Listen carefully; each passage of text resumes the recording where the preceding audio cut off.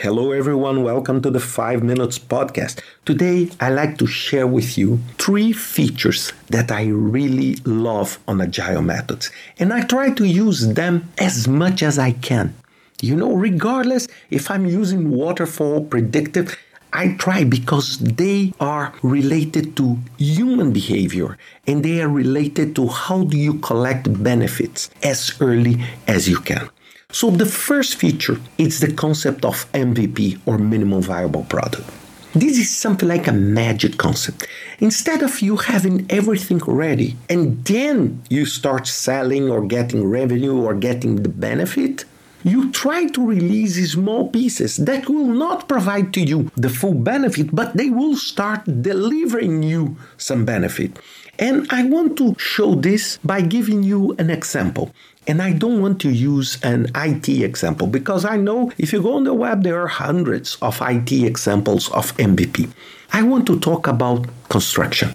So imagine that you and your partner, you are recently married or you are recently living together and you are renting a house, but you want to build your own house. But you have limited resources. So you want really to build a big house with a lot of rooms, with a swimming pool, whatever. But at that moment, if you wait until you have all the money and all the infrastructure to deliver that, maybe it will take too long for you to do that. So what do? You keep in your mind that big picture of the house of your dream. But you try to plan it in a smaller way. So you say, okay, I want 5 bedrooms, but today I will build just 1 bedroom. I plan to have a swimming pool, but at this time I will just leave that area with grass and maybe in the future I will dig something there. And this is what the MVP is about. Because instead of waiting 10 years for you to get all the resources to build the house, you can make it in half a year. And then you move in, you stop paying rental. And over time, when money comes in or when your time comes in, you start implementing that. This is the root of the concept of the minimum viable product is what is the minimum you can have as a resident for you to just jump in and leave your rental. This is the concept. One of the magic things I saw one day, I was in New York, and I saw a very high-rise building being built. But I saw lights in the, I would say in the first 10th floors. And then constructions on the top. And then I was saying, what is that? People were living on the lower floors while they were building the top floors. So this is the concept of MVP. Maybe the MVP will not be released every week in a construction project, but you can phase, instead of you waiting to have 100 floors ready, you already start selling or you start delivering and getting revenue for that. The second one is the daily scrum. The second feature I love, and I'm calling daily scrum, but if you don't like, you can say daily meeting, you can say stand-up meeting, but I love the features of what a daily scrum is. First, is a 15-minute max meeting. It's not, let me repeat, it's not a status meeting. It's not that someone sits there to report, I did this, I did that, then someone takes a note and do that. No. It's not an update. It's a team working together, the developers working together to plan what they should do in the next 24 hours. And you do this sharp. And why I love the concept of stand-up, because most of the people do this standing up. So to be fast, really quick decision-making and how do you move forward. And maybe afterwards, parts of the team will meet again to do a more detailed approach on what they are planning to do, but every single day this will happen. And the third feature, it's one of the features that I desire must. I need to be honest, it's not very easy to implement. It's the concept of self-organization and shared accountability. This for me is a dream when you get it. It means the team, it's self-organized. The team does not need someone to, I plan and you do. No, they plan and they do. They organize themselves in the best way to deliver the product. Why? Because they are accountable.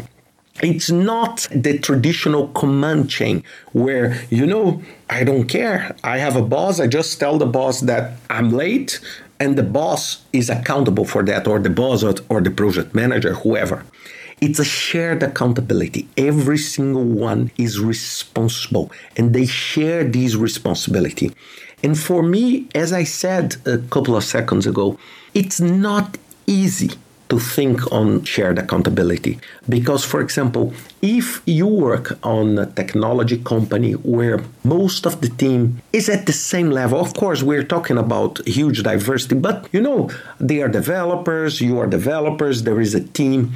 But when you are working in the field that I operate a lot, that is, for example, construction, a large construction, you have 10, 12,000 people in a project. It's not very easy for you to have shared accountability because it's so many people that it's not very easy for you, even if you break this into smaller teams. It's not, because people have different backgrounds, different history of life, different values. So it's not very easy for you to see if someone that is working for you, that is working on a project, is really feeling accountable for example, building a power plant or a massive industrial complex.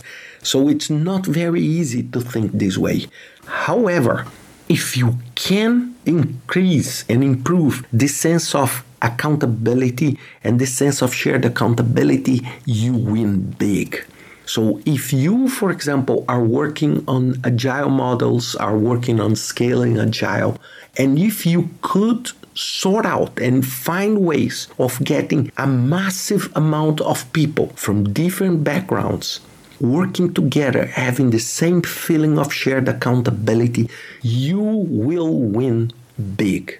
You will win big. This is my dream, and this is something that I try to do every single day. It's not very easy. I had some good results on some trials, some not so good results on other, but this is for me one of the biggest pillars. And this also is why, for example, in technology, it's less complex to do that because you have a more, I would say, integrated team, and the team has approximately, I would say, the same level or the same background. I'm not saying that they are equal, but they have the same. But when you have this, for example, when you have a worker that is making a minimum wage with an engineer, with a technician and everything, it's not as simple and it's not as clear if you compare with a smaller team in a localized project. So this for me is the biggest challenge, and if we can solve that, then it's a dream. But I really love, and I try to do this every single time in my projects.